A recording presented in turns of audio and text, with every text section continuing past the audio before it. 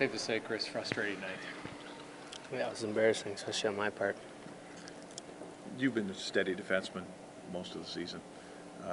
Not tonight. Any reason why? What happens? No excuses. I wasn't good enough. Was there anything they were doing? They seem to be a fast team that forechecks hard. Yeah, they're a good team. I just wasn't ready. Got out-battled, out-skated, so I don't know what else to tell you. Is it one of those nights where one thing goes wrong, it's just kind of tough to get back on track? Yeah, but I've been in the league long enough. I should have figured it out. And they're a team that buries it. A mistake against the Wild that's usually pretty costly, I think. Yeah, mistakes in this league cost you. Just made too many. Thanks, Chris. Thanks. Read that's Chris Russell. Thanks, Chris.